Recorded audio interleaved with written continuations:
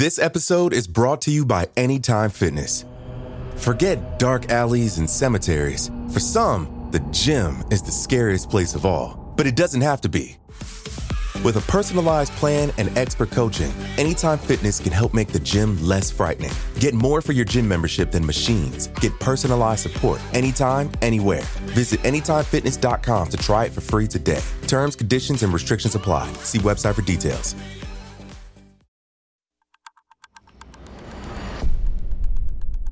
Today is Tuesday, November 17th, 2020.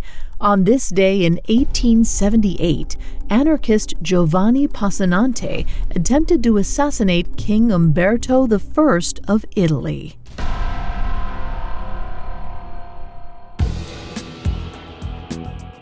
Welcome to Today in True Crime, a Spotify original from Parcast. Today we're covering Giovanni Passannante's attempted assassination of King Umberto I and the tragic fallout that followed. Let's go back to Naples on November 17, 1878.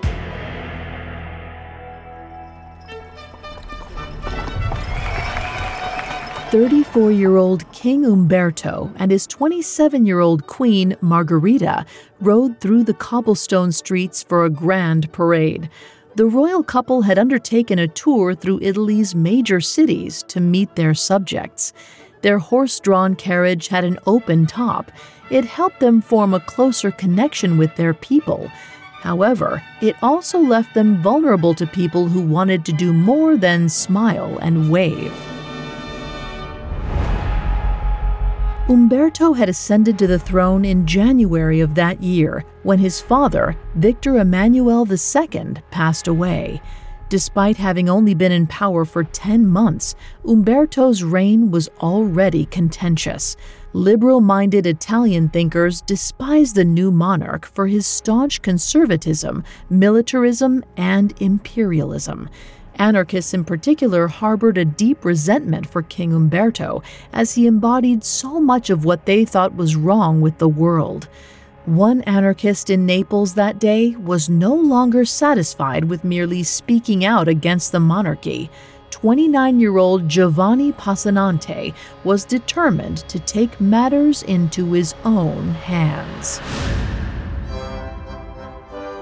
Born in Salvia in the territory of Naples, Passannante spent his formative years working for the family of a left-leaning captain of the Bourbon army. It's likely that the time he spent there helped cement his leftist politics. After the captain died, his widow sent Passannante to school, where he quickly established a reputation as a hothead with radical ideas.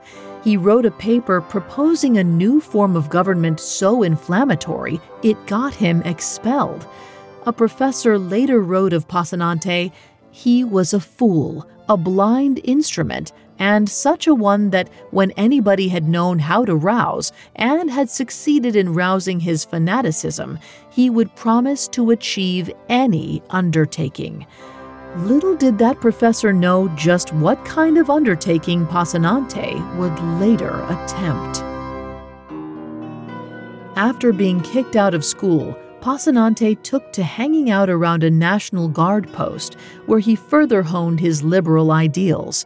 In May of 1870, 21-year-old Passannante was caught papering the city of Salerno with an anti-monarchist manifesto. After serving 2 months in prison, he frequented local socialist societies. He even penned a 72-article proposal to entirely overhaul Italian politics. Furthermore, after attending an evangelical school, he took to carrying a Bible around and claiming that sacrificing one's life for the greater good was a worthy celebration of Christ himself. During this period, Passannante said on multiple occasions that he could kill King Umberto. By his thinking, kings shouldn't exist in the first place. On November 17, 1878, he finally had his chance to rid Italy of what he saw as its scourge. As the royal carriage rolled down Largo della Carriera Grande, Passannante approached and jumped onto the running board on the side of the carriage. He pulled a small box-cutting knife from a red handkerchief which read, "Death to the King." The Queen screamed when she saw the blade gleaming in the sunlight. Italian Prime Minister Benedetto Cairoli was also in the carriage and moved to defend the king, getting himself stabbed in the thigh for his trouble.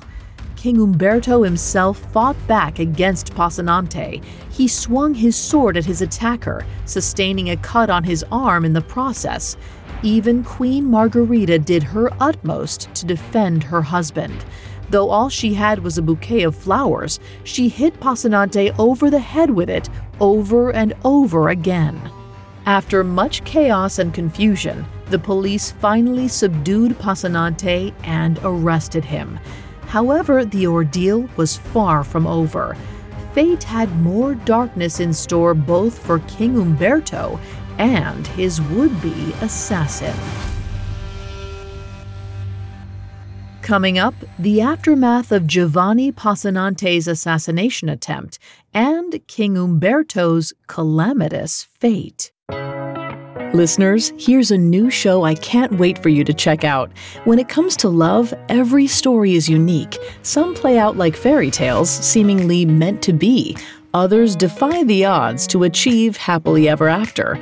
In Our Love Story, the newest Spotify original from Parcast, you'll discover the many pathways to love, as told by the actual couples who found them. Every Tuesday, Our Love Story celebrates the ups, downs, and pivotal moments that turn complete strangers into perfect pairs. Each episode offers an intimate glimpse inside a real-life romance, with couples recounting the highlights and hardships that define their love.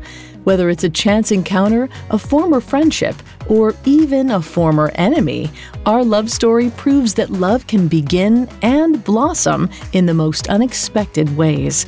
Follow Our Love Story free on Spotify or wherever you listen to podcasts.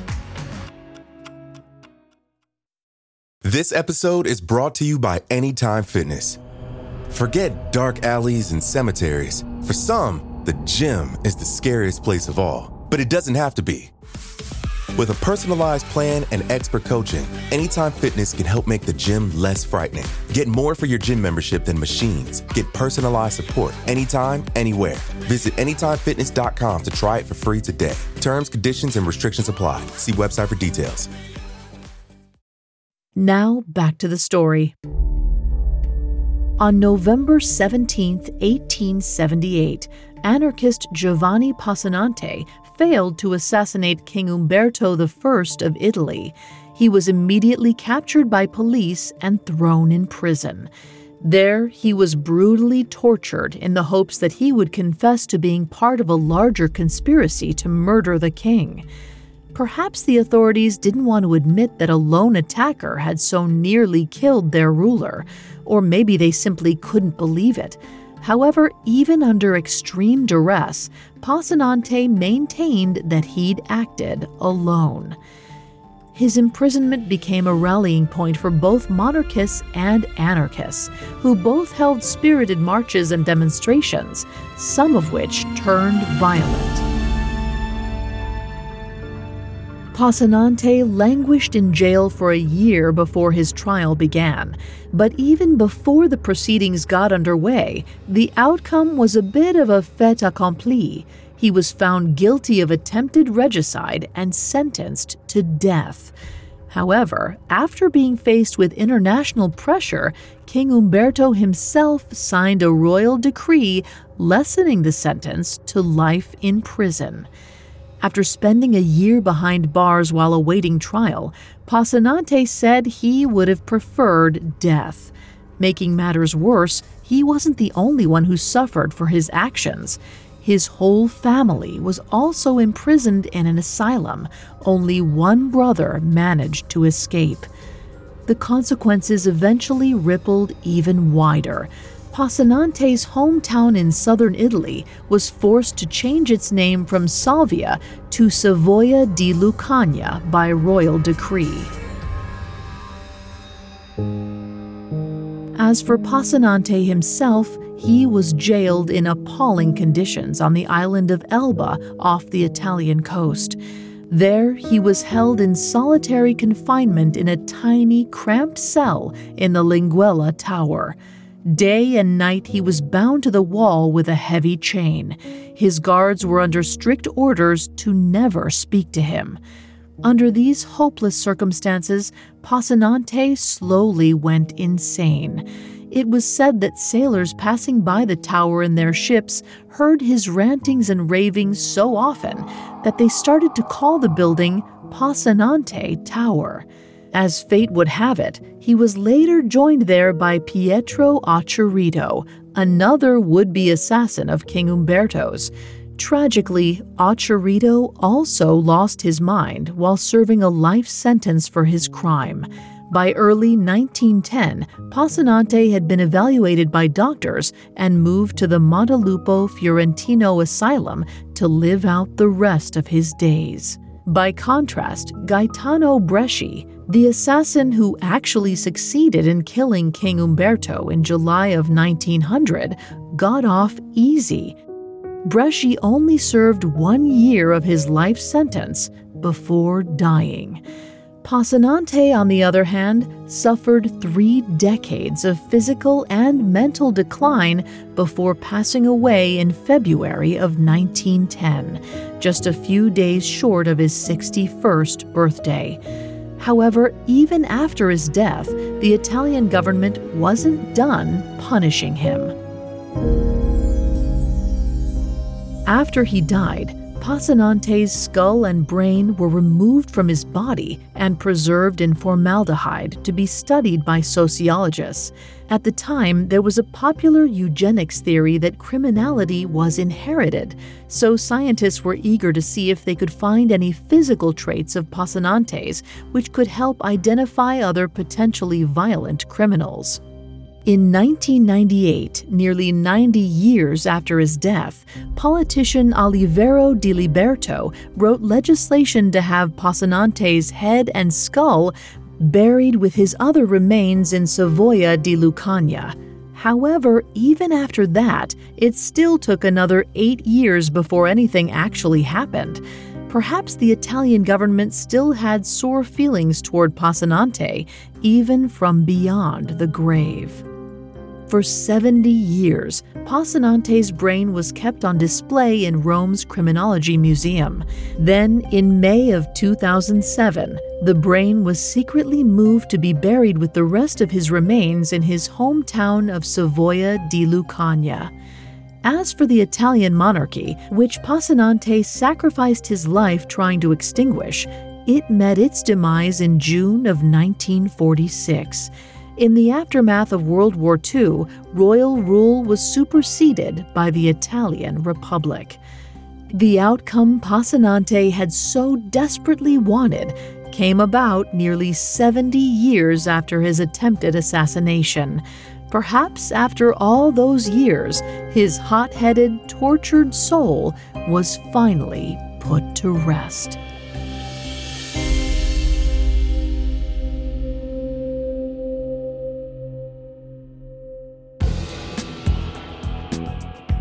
Thanks for listening to Today in True Crime. I'm Vanessa Richardson.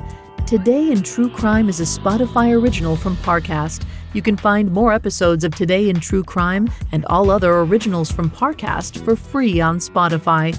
We'll be back with a brand new episode tomorrow in True Crime.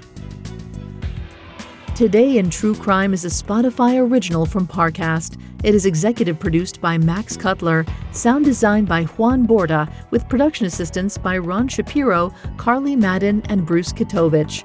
This episode of Today in True Crime was written by Nani Okwalagu, with writing assistance by Alex Benedon. I'm Vanessa Richardson.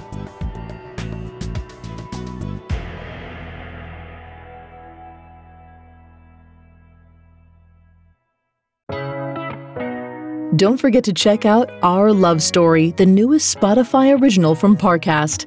Every Tuesday, discover the many pathways to love, as told by the actual couples who found them.